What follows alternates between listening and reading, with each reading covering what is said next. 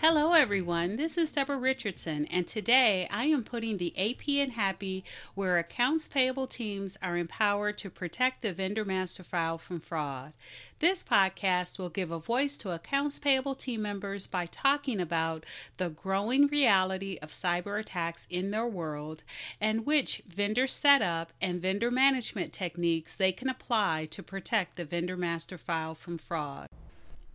Are you or your team performing all possible vendor validations? Do you know which documents have the key data you need to confirm that the vendor you are about to create or update is real? Be sure by downloading the Vendor Validation Reference List.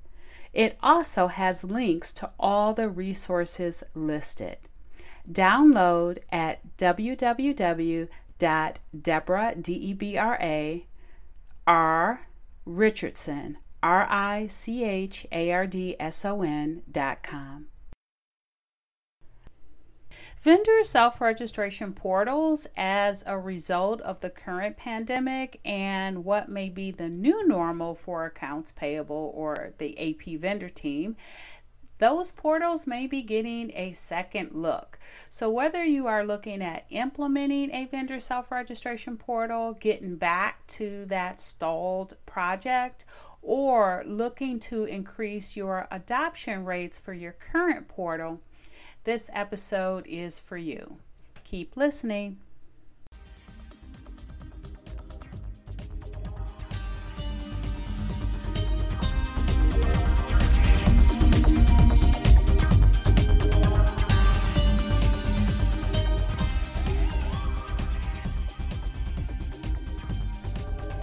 Welcome to episode 85, 3 ways to increase vendor adoption for your vendor self-registration portal.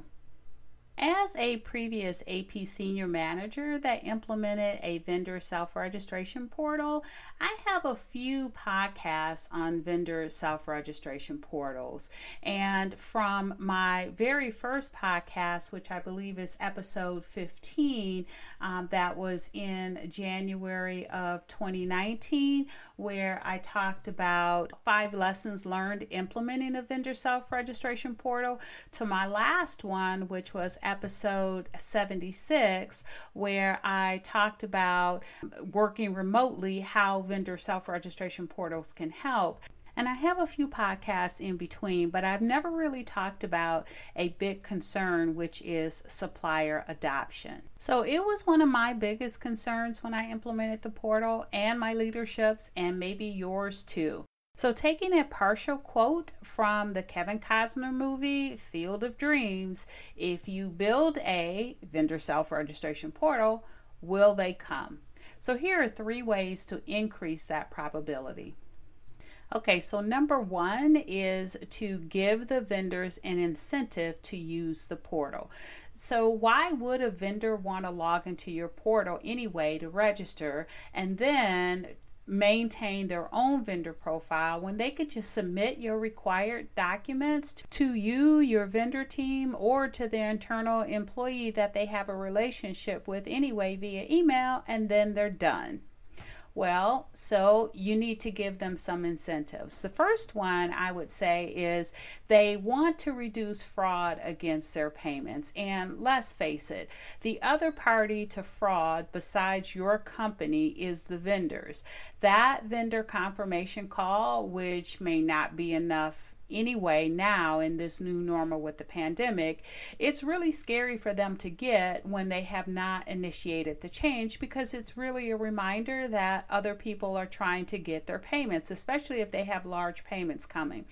Also, in the case of actual fraud, unless they have the staff to follow up immediately when the payment has not been received, they may not be able to inform you that they did not receive the payment in time for you to recover fraudulent payments.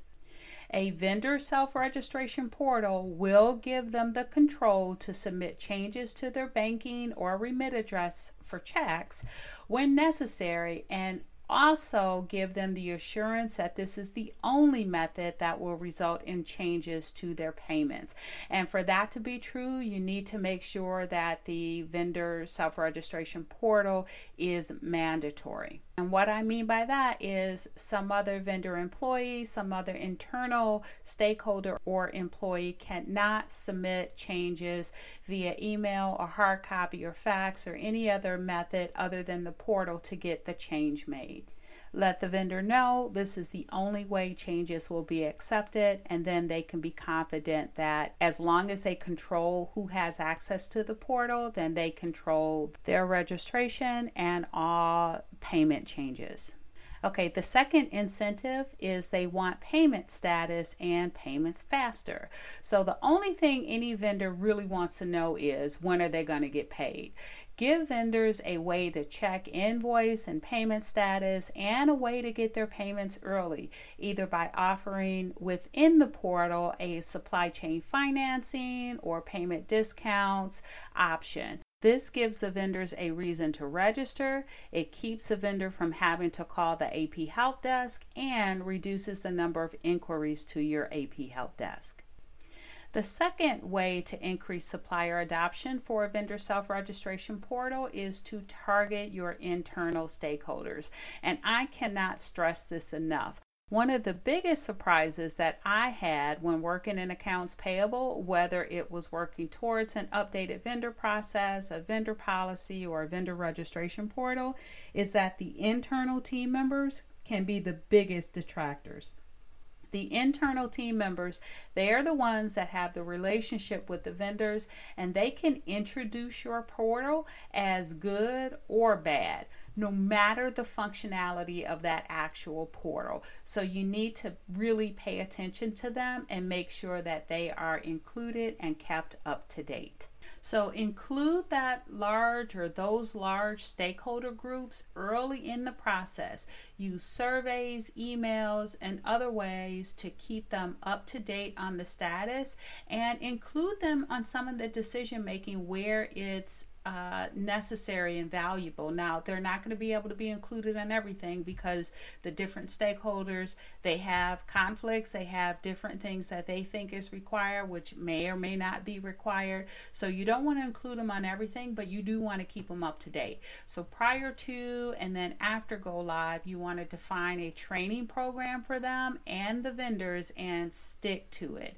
A recommendation is to have an open recurring training meeting daily or weekly where any internal team member can jump on and ask questions. And you may already know this from other projects that you've implemented, that the internal team members will not have questions. They won't read the instructions. They won't read the emails until they need to use the portal. So keep these trainings for the first 90 days at least. So I'll never forget a story, and this isn't even mine. I was at a conference listening to another presenter who was talking about a vendor self-registration portal that they had implemented, and they were having some problems with supplier adoption, and one of her team members forwarded an email from one of the internal stakeholders or one of the internal team members. And it was a conversation between the internal team member, the vendor, and then the vendor team member about, using the portal, because it was fairly new and they needed to make sure that everyone was using it because it was required. Well, the vendor wouldn't use it, but when that person, when she scrolled all the way down to the bottom and took a look at that email history and how it all started, I will quote, that internal team member said, "You need to use this POS system." And the POS system really kind of got me because I knew that I had some issues with internal stakeholders and, making sure that they introduced the portal in a positive way. And I knew that that wasn't always happening. And I halfway thought that it was the way that, we designed, or I designed the portal, the way that was implemented, but it wasn't. It's a change. And no matter what the change is, no matter how great your portal is, you need to make sure that you get to those internal stakeholders and value them and their input where necessary, and also value their training and how they present it to the vendors, because it's just a change and not everyone is going to be positive about that. Okay, so the last and the third way to increase supplier adoption for your vendor self-registration portal is a big one. I could probably do a series of podcast episodes on this one, but it's don't make the vendor self-registration portal too complicated. So do you need to require the CEO and CFO information? Well, maybe, but only if your vendor is in a country, and I think it's only Japan that require due diligence on the C-suite team members if you're doing business with them. But for everyone else, probably not. And another thing too is if you tell your vendors that it's going to take 10 to 15 minutes to complete the registration when you send them the invite to register, make sure you test it thoroughly so that it does not go over that time frame.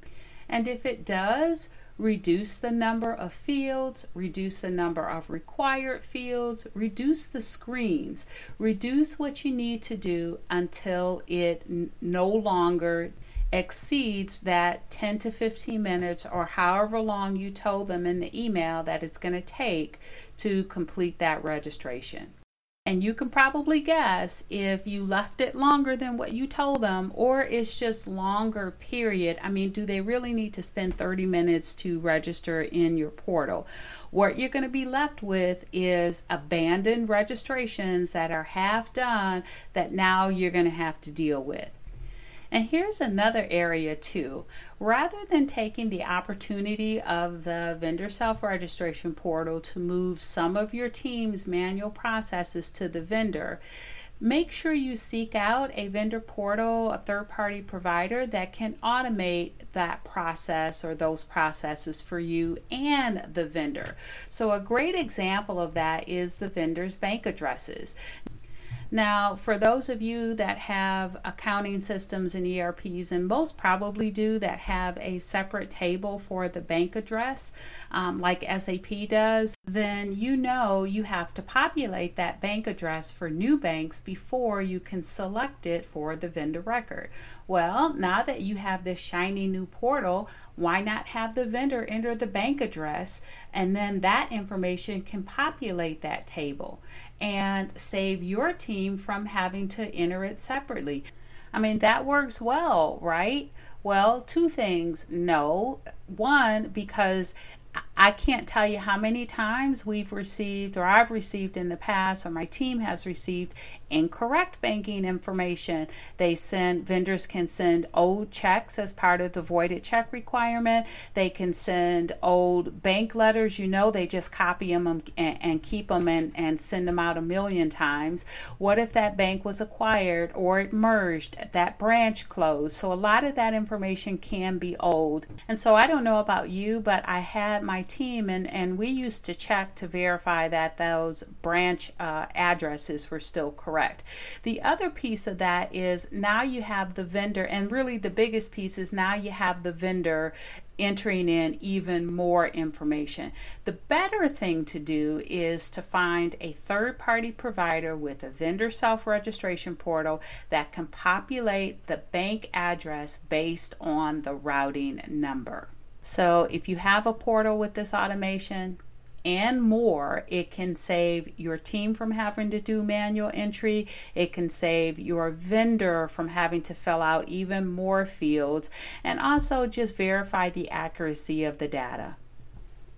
All right, so those were the 3 ways to increase supplier adoption. The first one was to give vendors incentives to use the portal. The second one was to target your internal stakeholders. And then the third one is don't make the vendor self-registration portal too complicated. Now, vendor self-registration portals, once implemented, represents weeks or months of hard work and an additional cost to your company. Your leadership will want stats on vendor adoption, so I hope these few tips may help your vendor portal KPIs.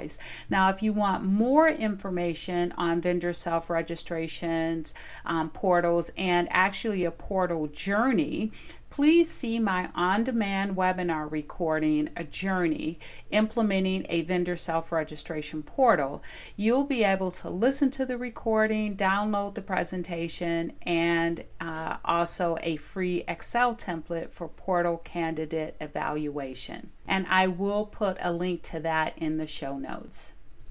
So thanks everyone. I hope you enjoyed the 85th episode of the Putting the AP in Happy podcast, where accounts payable teams are empowered to protect the vendor master file from fraud.